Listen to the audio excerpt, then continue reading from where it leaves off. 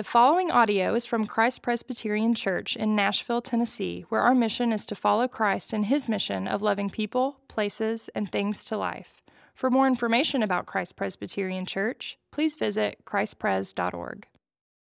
Today's scripture reading is from John 15, 1 through 8. I am the true vine, and my Father is the vine dresser. Every branch in me that does not bear fruit, he takes away, and every branch that does bear fruit, he prunes, that it may bear more fruit. Already you are clean because of the word that I have spoken to you. Abide in me, and I in you. As the branch cannot bear fruit by itself unless it abides in the vine, neither can you unless you abide in me. I am the vine, you are the branches. Whoever abides in me and I in him, it is that bears much fruit. For apart from me, you can do nothing. If anyone does not abide in me, he is thrown away like a branch and withers, and the branches are gathered, thrown into the fire, and burned. If you abide in me, and my words abide in you, ask whatever you wish, and it will be done for you. By this, my Father is glorified, that you bear much fruit, and so prove to be my disciples. This is the word of the Lord. Praise be to Christ. Thank you, Christine. Good morning. My name is Fesko. I'm one of the pastors here, and if I may, let's begin with a word of prayer. Dear Father, thank you for the word that you've given us. And today I want to give special thanks for this passage that you've put before us. Thank you. Thank you for the miracle that it is.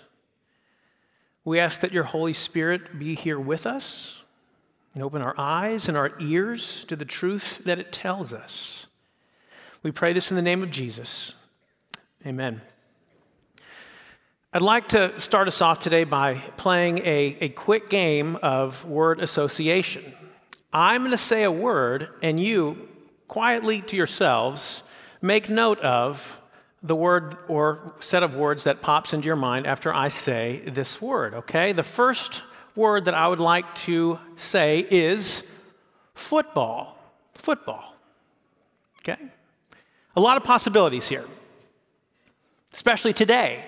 Today is a big day in the world of football. Today is the big game.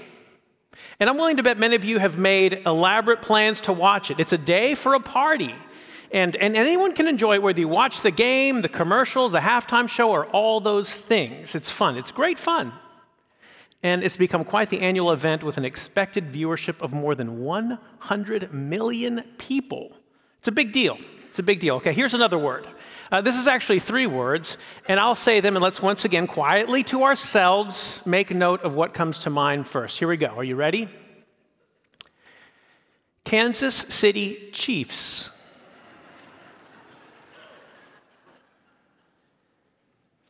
I'm disappointed with some of you. I can see it on your faces. The Kansas City Chiefs are one of the teams playing today in the big game. Be that as it may, I know at least some of you what you're thinking. You're not thinking about the game of football. You're thinking about a pop star, aren't you? For those of you that don't know, there's a player on the Kansas City Chiefs who's dating a famous pop star celebrity. And sometimes, just sometimes, to me, it feels like people are more focused on that than the actual game. Okay, you see, this is why the 49ers must win today.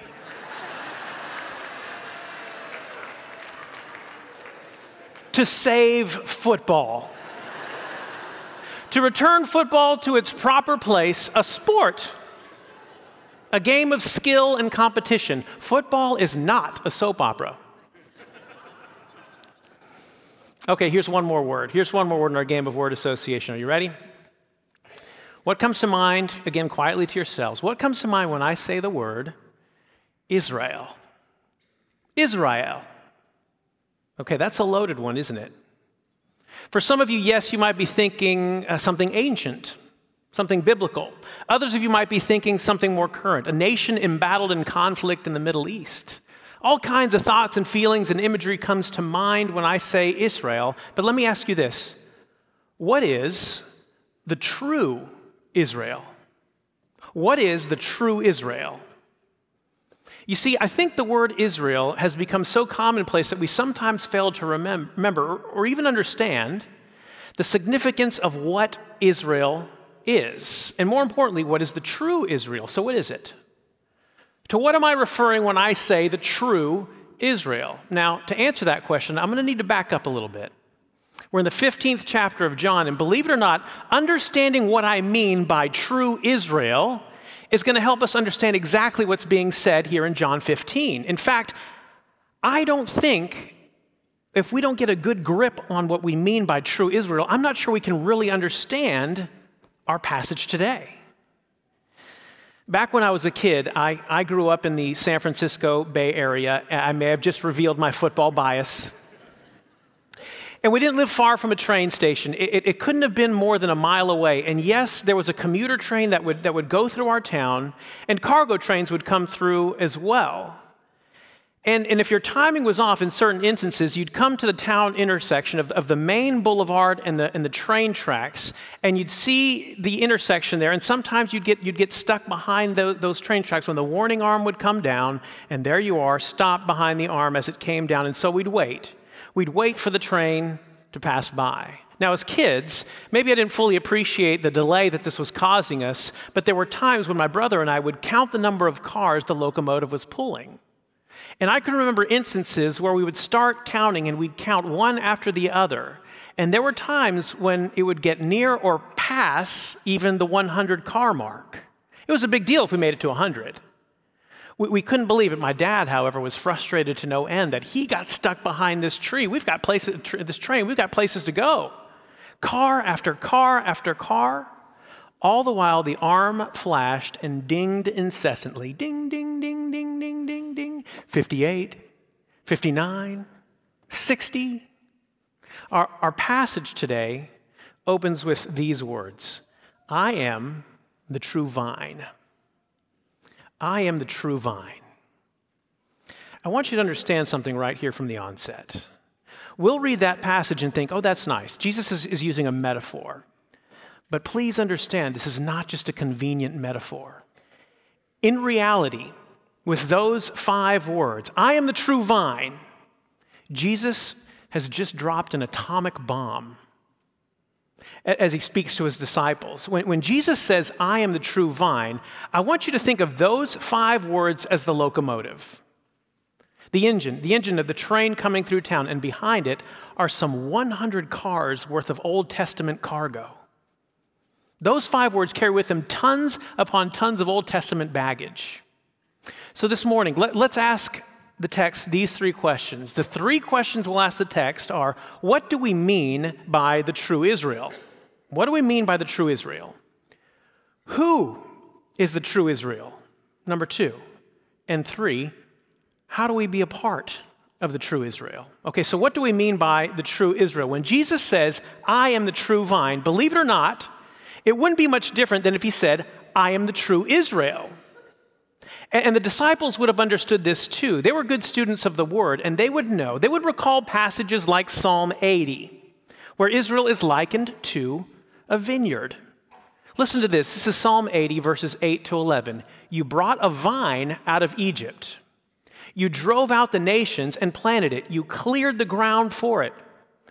It took deep root and filled the land. The mountains were covered with its shade, the mighty cedars with its branches.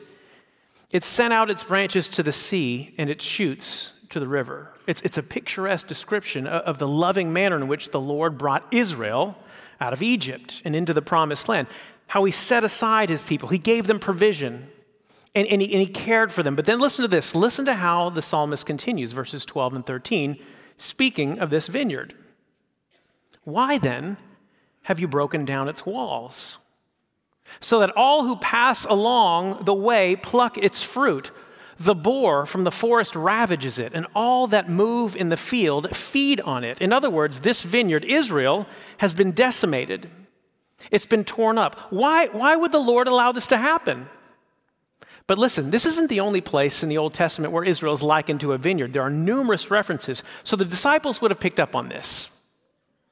They understood why the vineyard was overrun by animals. Listen to this. This is Isaiah 5. Isaiah 5, verses 1 and 2. Let me sing for my beloved my love song concerning his vineyard. My beloved had a vineyard on a very fertile hill. He dug it and cleared it of its stones and planted it with choice vines.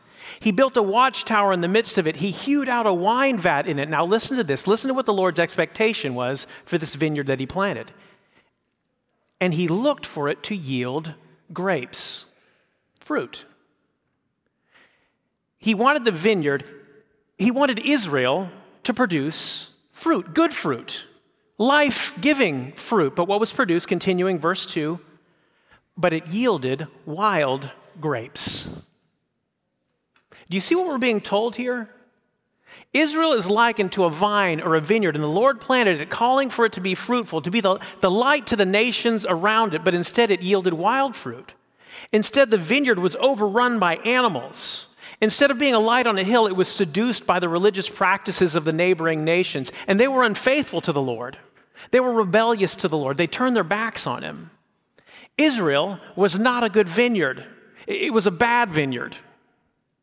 So given that, do you see now how shocking it is when Jesus says to his disciples, I am the true vine? To be the true vine, Jesus is saying, I am the faithful vine. It's almost like Jesus is telling his disciples, I am the real Israel. Do you see what an earthquake this is for the disciples who likely grew up learning to be a good Jew? And to be a good Jew, to be an Israelite is a good thing. To be Israel is to be God's chosen. I'm already in. I've got a ticket to where I need to go because I am part of Israel. And then Jesus says, but I am the true Israel. So if I'm a disciple of Jesus, I'm going to ask, if he's the true Israel, what is he saying about the other Israel? The only Israel I've ever known. If he's the true Israel, am I a part of the what? The false Israel? So if I'm a disciple of Jesus, I'm going to ask all these questions. And again, it's not that Israel is false, it's that it's unfaithful.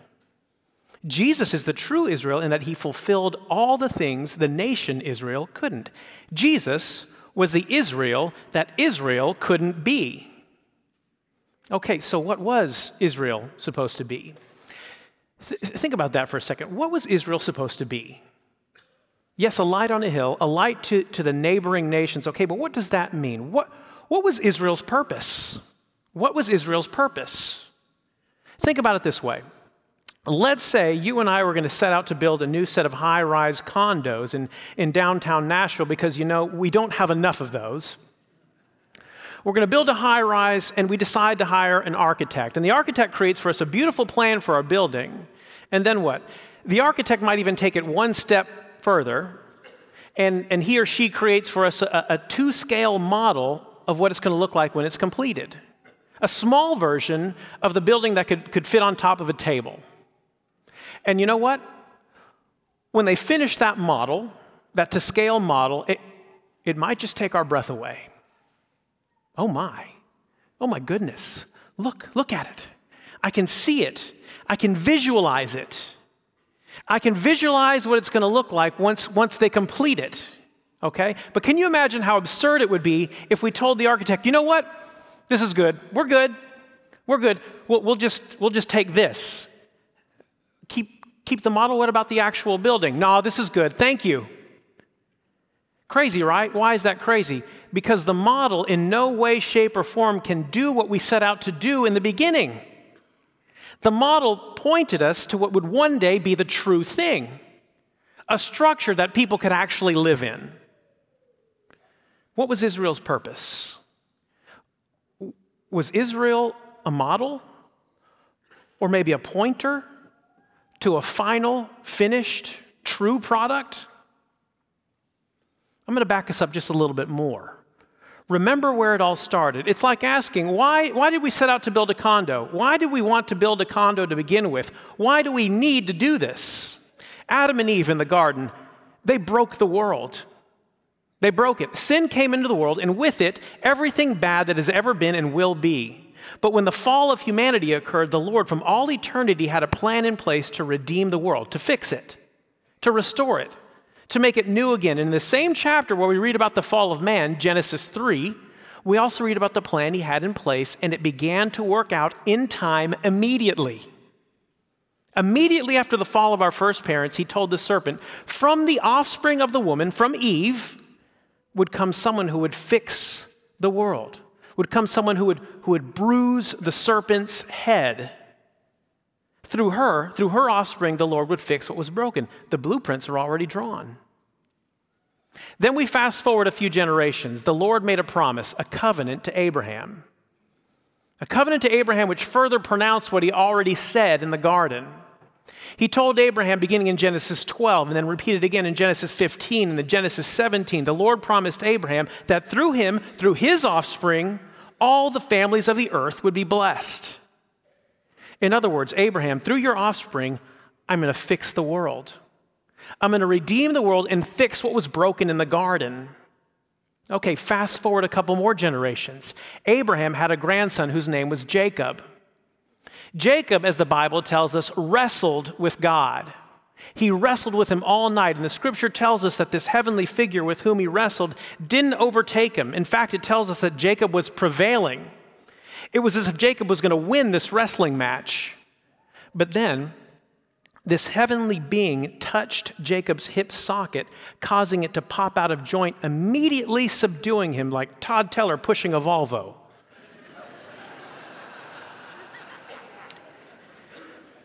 But Jacob wouldn't let go. Jacob wouldn't let go, and he said, I'm not going to let you go until you bless me. I won't let you go. I won't let you go. Not bless me first. So then the man told him, your name shall no longer be called Jacob, but Israel. Israel means Isra, wrestled with, and El, short for Elohim, God, wrestled with God, Israel. Jacob walked away in the morning after wrestling with God.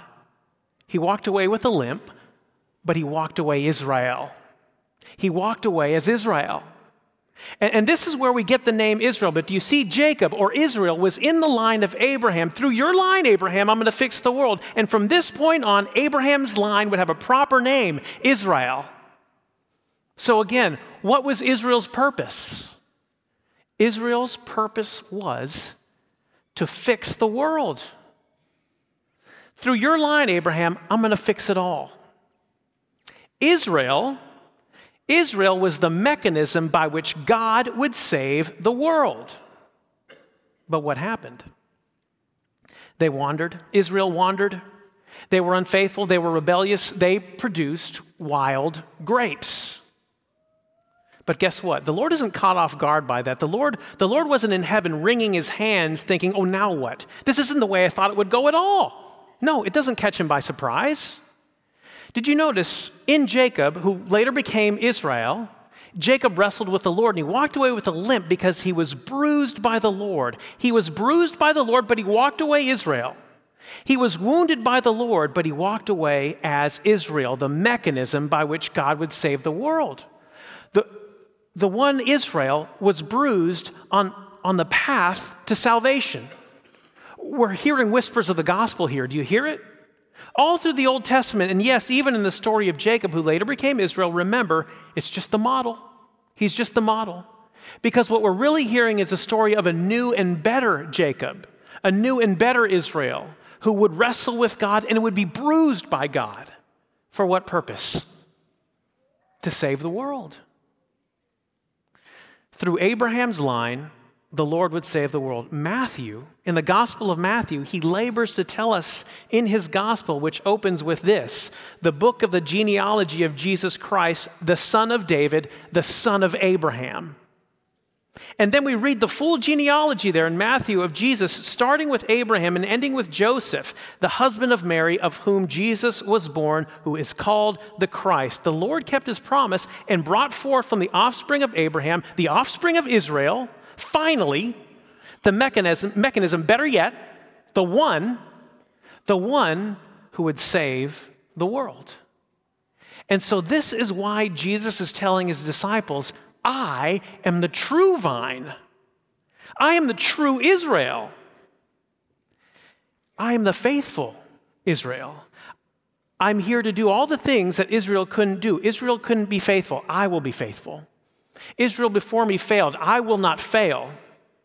I am the true Israel. So Jesus drops this bomb by telling them, simply being in the line of Abraham isn't enough, because everyone in the line of Abraham, everyone in the line of Israel, all the way down the line, every last one of them failed to uphold the Lord's standard.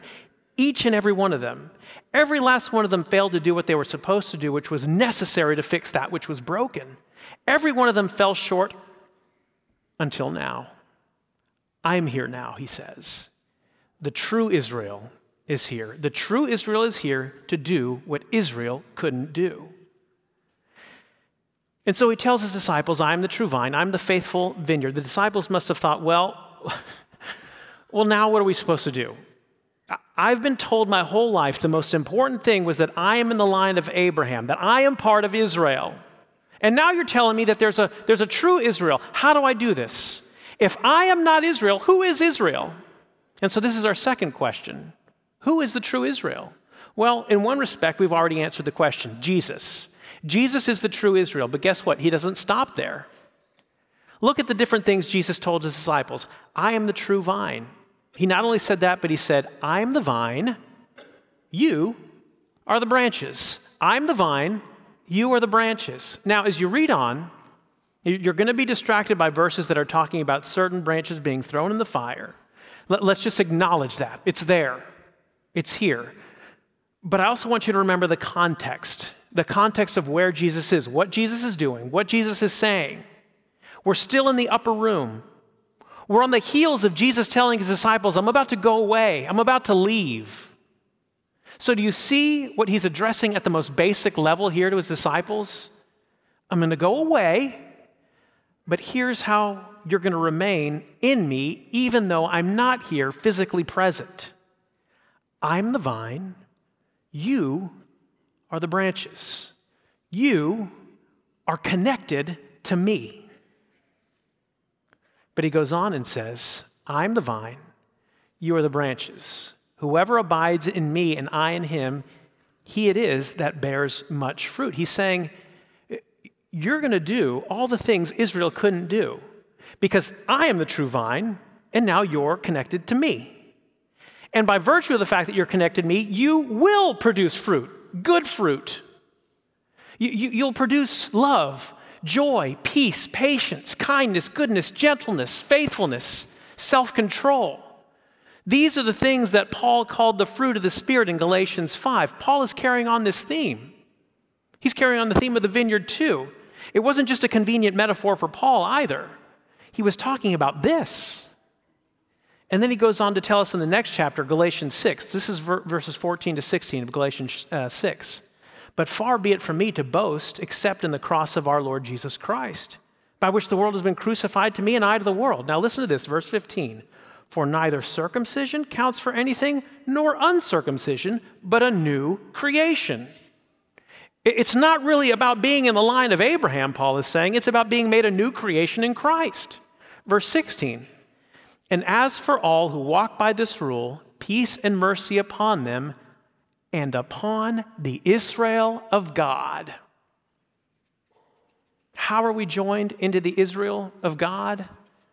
Not by being in the bloodline of Abraham, but by the cross of Jesus. In other words, do you want to be a part of the new Israel? Do you want to be a part of the true vine? If you believe in the saving work of Jesus Christ, you are connected to the true vine. If you believe in the saving work of Jesus, you are connected to the true vine, and you are more, listen to this, if you believe in Jesus and the work that he's done on your behalf, if you believe that, then you are more Israel than an ethnic Jew who doesn't believe in the work of Jesus. You are more closely connected to an ethnic Jew who believes in the saving work of Jesus than you are connected to your own blood relatives. Why? Because all who believe in the saving work of Jesus are connected to the true Israel, the true vine. That's you. That describes you. Lastly, yes, we believe in the saving work of Jesus. So how do we do that? How do we make ourselves believe? Third point, how can we be a part of the true Israel? Good news, Jesus answers this one for us as well. How are we part of the true Israel? Abide in me, he says. Abide in me. There we go. That's it. We can end the service now. We've just got to abide in him. That's all we've got to do. If you want to be a part of the true Israel, we've just got to abide in him. Let's go with, oh, wait a minute. There's one more thing here. It's at the end of verse 5. For apart from me, you can do nothing. Nothing. Nothing is a pretty definitive word. It's very clear. The Greek word here is from the root huden, and the definition is I'm given nothing. Nothing. No further clarification needed. Translation, nothing. So on the one hand, Jesus tells us to be a part of the true vine, you have to abide in me. And yet on the other hand, he's telling us, but apart from me, you can do nothing. How does this work? Who's doing the work here? And what do I need to do? What do I need to do to be a part of the true vine? This isn't unusual in the Bible. It happens all the time. The Lord gives us a command, but he also tells us that he gives us the power to carry out this command. Do this, and apart from me, you can do nothing. Both are true. Okay, for real. Here's a real Greek lesson. In this passage, the word abide, meno, is in a tense that we really don't have in English. It's in the aorist active imperative tense. That's a fancy term here. What does that mean? Is that past tense? Is that present tense? Yes and yes. I'll read for you the technical definition of the aorist active imperative tense. The action that the verb is describing is the result of something that happened in the past, and it gives rise to the action that you are commanded to take in the present.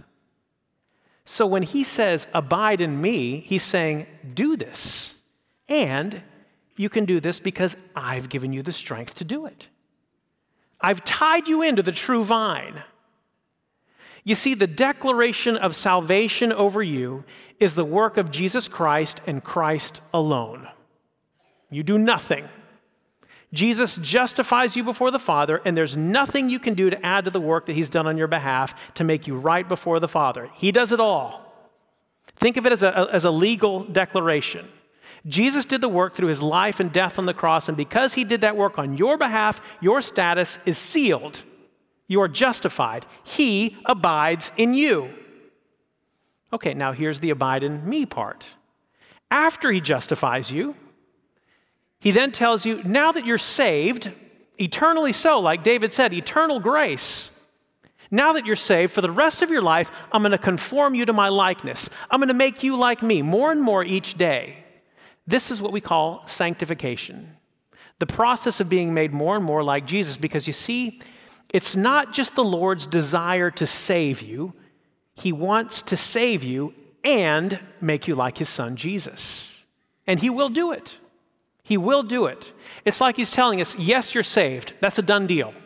But now, I'm going to give you some homework. You have to do this part.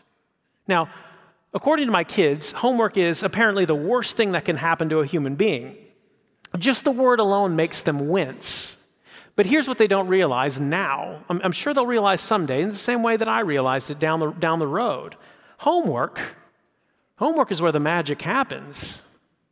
Right? I think about when I was their age and I was given homework. Yes, there was class time where the teacher would instruct you, show you exactly how you would balance an equation.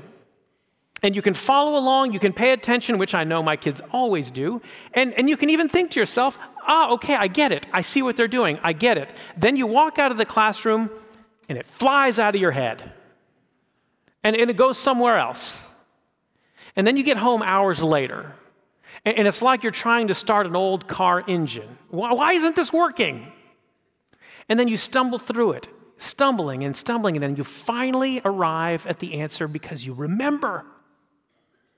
That's it, I get it, I remember. And now it's solidified in your mind just a little bit more, even more so than when your teacher first showed you. The Christian faith works the same way. The Lord saves you, period. But then he wants you to remember over and over and over again how he saved you and from what he saved you. And yes, it seems the way we're wired, the best way for us to learn is through the struggle, hardship. It seems to leave the biggest impression upon us when Jesus says, abide in me. Inherent in that command is struggle. We partake in the sufferings of Jesus. Why? Because we're being made like him. You see, he suffered, so it shouldn't surprise us when we suffer, because we're being made like him. We're following in his footsteps and being chiseled into his likeness. Or maybe a better way to say it, he's pruning us. Like he tells us in verse 2. This is what pruning looks like. Pruning isn't comfortable. There are nutrients that flow through the body of the vine and then that travel down the branches and into the fruit that's on the vine. And some of those branches, they can get long, and the nutrients flow all the way through the end of the branches to the very ends, whether there's fruit or not. So the vine dresser clips back the branches. That imagery is meant to convey a bit of hurt or discomfort. It's like he's saying, I'm going to cut these things away. I'm going to cut the things away from you so I can get more fruit out of you. I'm going to cut away the parts that don't bear fruit so that the nutrients can get to the branches that are actually bearing fruit. And naturally, this is something that he wants the disciples to understand. Remember where they are. To abide in me is to take up my cross, he's saying, to share in my sufferings. Because think about all that happens after this upper room discourse. They're going to face a lot of suffering, every last one of them. They abide in Christ through their suffering. Remember that. They're abiding in Christ through the suffering and because of the suffering. And they're able to endure the suffering because he abides in them. The same manner he abides in you. Lastly, let's notice this, verse 7. Jesus says this, if you abide in me and my words abide in you, ask whatever you wish and it will be done for you. You are nourished by the vine. If you are his, you are nourished by the vine. You are made like the vine. And soon your desires and your wishes are reflections of his. You'll be so tightly grafted into the vine, to ask for anything outside of his character will seem foolish to you. And these tables right here, they remind us of the oneness with which we're grafted in to the true vine. We're reminded through our senses by the physical means as we ingest the bread and the wine. We're physically reminded that we have a Savior who abides in us, who gave himself for us, who emptied himself for us so that he may abide in us and we in him. Would you pray with me? Father, how unbelievably special it is to realize that you abide in us. And because you abide in us, we can do your work. We can take up your cross, not because we're special people. We're certainly not, but because your Son is special.